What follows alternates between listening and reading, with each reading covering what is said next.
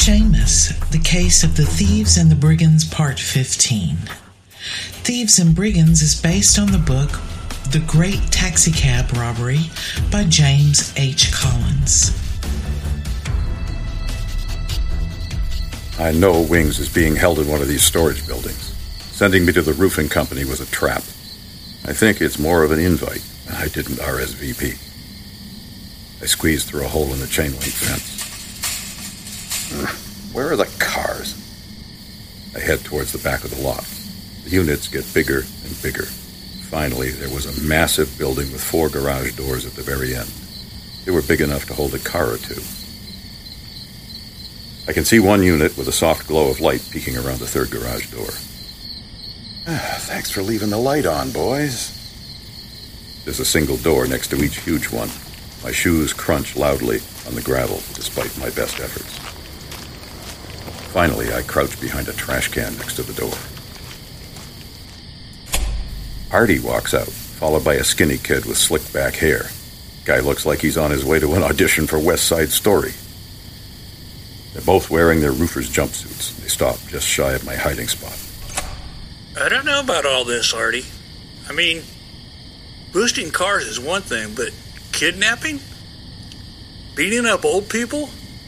It's a bit much for me. You've always been soft. I'm not soft. This deal is bad. I mean, who are these people? Ghost? CIA? The Illuminati? Illuminati? You watch too much TV. Dover's in over his head and he's sinking, and he'll take us with him. You questioning the boss, Pete? You turning on us? No, of course not. You know I ain't no rat, right? I know you better not be. Do your job. Keep your mouth shut and do what the boss says. Understand? Sure, man, no problem. I was just thinking out loud is all. That was your first mistake. Thinking. Ain't your job to think. Now go see if the boss needs anything. Your thinking is getting on my nerves. Right. I only have one shot at this. Artemis finally turns his back to the trash can where I was hiding. Quick as I can, I stand up, take 2 steps, and hit him in the neck with the trank. He pulls the dart from his neck and looks at it with amazement. I start to reload. His eyes roll to the back of his head, and he hits the ground with a soft moan. I take a quick look around for the kid before I move Artie. This isn't business, Artie. That was personal. No time for a victory dance. I grab his ankles and drag the mountain of meat around the side of the building. No easy feat. Man, you're a heavy son of a... I truss him up like a Christmas turkey and prop the big guy against the wall. His eyes fluttered a moment, then sprang open. He starts to yell something, but the trank still affects him. I didn't wait to find out what he wanted. I loaded him up with the trank again. Night, Artie. I get back to the door. I hear someone coming and duck behind the trash can again.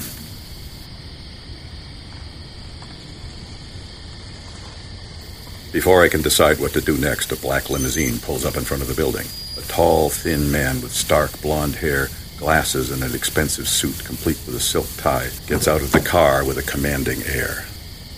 The guy looked like an accountant, but there was something sinister about him. A black laptop case hung from his left hand. 10 minutes, then circle back around. This won't take long. The accountant closed the door. The limo pulled away. I didn't breathe as he passed me to open the door. He stepped through. Lucky for me, it was the kind that closed slowly. 2 heartbeats after the accountant walked through, I slipped through the door.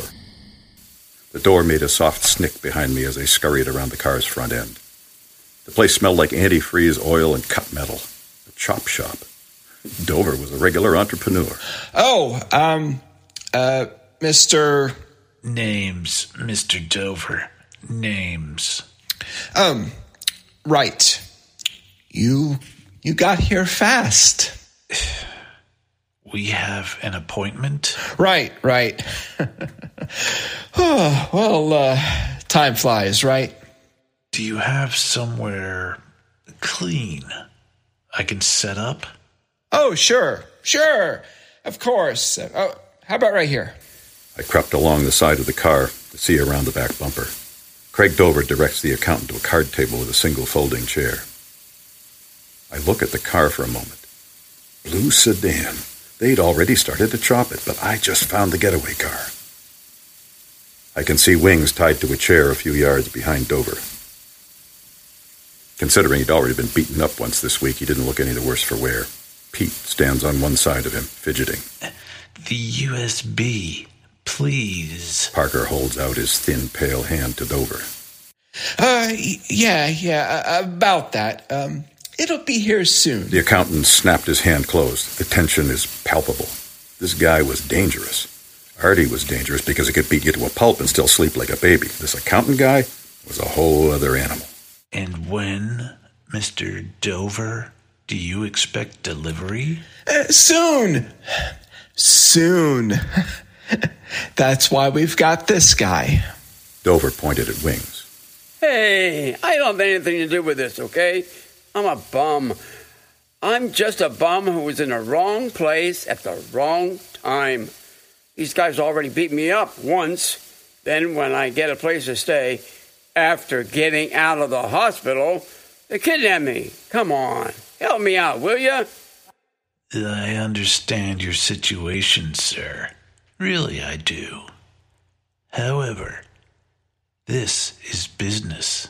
It's nothing personal. Yeah, I get that. I have other appointments, Mr. Dover. If you cannot deliver the product in the next 8 minutes, our contract will be null and void. Dover hesitated. I've never been one for dramatics, but you can't beat a good entrance. I stood up and walked around the car. Guess that's my cue. Something is satisfying about making grown men nearly jump out of their skin. I thought Wings would have a heart attack there for a moment. The accountant didn't even flinch. Dover and his boys pulled guns out of their pockets. I put my hands up. The accountant turned his head toward me. The light reflected off his glasses, and I couldn't see his eyes. A smile quirked at the corner of his mouth. He knew I'd been there the whole time. Who is this guy? Easy, fellas. Business, right? Just business? Yes, exactly. Just business. Thank you. Now, do you have my USB? It's in my shirt pocket. I'm going to reach for it. You boys don't get nervous on me. Slow and steady, I pulled the USB drive the security boss gave me. I hold it up between 2 fingers to show them. Dover takes a step towards. Hold it. Give and take, Mr. Dover. Untie the old man first. Old man? Shut up. Dover glanced over at the accountant, who gave a quick nod and then pointed to his watch. Do it. Pete unties Wings and then walks him toward me. I had to time this right. I beckoned them closer until Wings was within reach. I flicked the USB drive over Dover's shoulder. All eyes followed its flight, which was what I was hoping for. I grab Wings by the front of his baggy T-shirt and drag him past me, shoving him towards the door. Hope he gets the hint. I grab my revolver from under my jacket with my other hand as I turn to follow Wings. I got a few steps before the first bullet whined past my ear. I grabbed Wings again and shoved him behind the car. Bullets ricocheted off the metal, sending sparks. I looked around the bumper to see the accountant has flipped the table over, crouching behind it. He plugs the USB into his laptop. Wings, it's about to hit the fan. Shoot him! Pete has worked his way around to our side of the car. I fired one shot. I hit Pete in the right thigh just above the knee. He crumpled with a yelp. I catch sight of the accountant whose face is dark with rage. I guess the thumb drive wasn't what he was expecting. He glances up, catches my eye, smiles slightly, and nods. I wait for a gap in the gunfire and then shoot over the car's hood. My second shot missed, but the third caught Dover in the left shoulder. He goes down. Where's the accountant? I couldn't see the accountant anywhere. Go! Wings makes a break for the door, and I'm hot on his heels. I pull the fire alarm, and water bursts from the sprinklers overhead as the bell screams. I sprint across the lot faster than I've run in years, and I was all but carrying Wings. Good thing he's light. Crossing to the hole in the fence, we climb through. We jump into my car. I can hear the sirens of my backup on their way. Let's get out of here.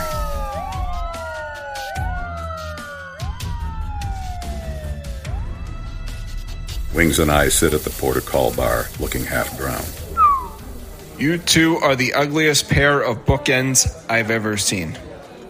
Thanks, Mike. I feel pretty. Can I get that envelope back? Sure. It's in the safe. I'll grab it for you. Thanks. Oh, and Mike? Yeah? We've been here since 7 o'clock, right? Mike stares at me for a moment, thinking. No, Hunter. No, that's not right. If I pushed him too far, was Mike done with my crap?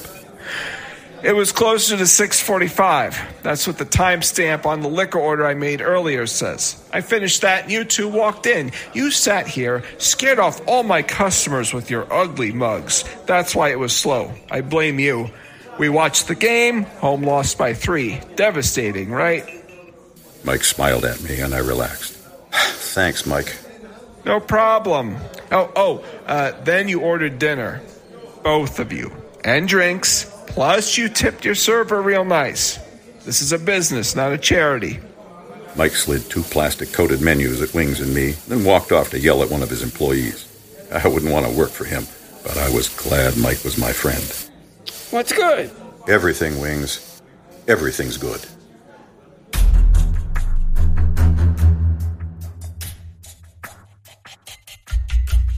Thank you for listening to Seamus. If you liked this episode of Seamus, please leave a review and tell your friends. This has been Seamus, the case of the Thieves and Brigands, Part 15, Thieves and Brigands. It is based on the book by James H. Collins, The Great Taxicab Robbery. Hunter James was played by Sheldon Bird. Craig Drover was played by Nick Yamateo. Artemis Crowley was played by Dave Doyen. Pete was played by Thomas Thompson. Wings was played by Michael Rowe. This episode of Seamus was written by Raven Wisdom and directed by Gene Phillips. Sound design for Seamus is provided by OpenMicRecordingStudio.com. Seamus is a New Meadows Media production. All rights reserved.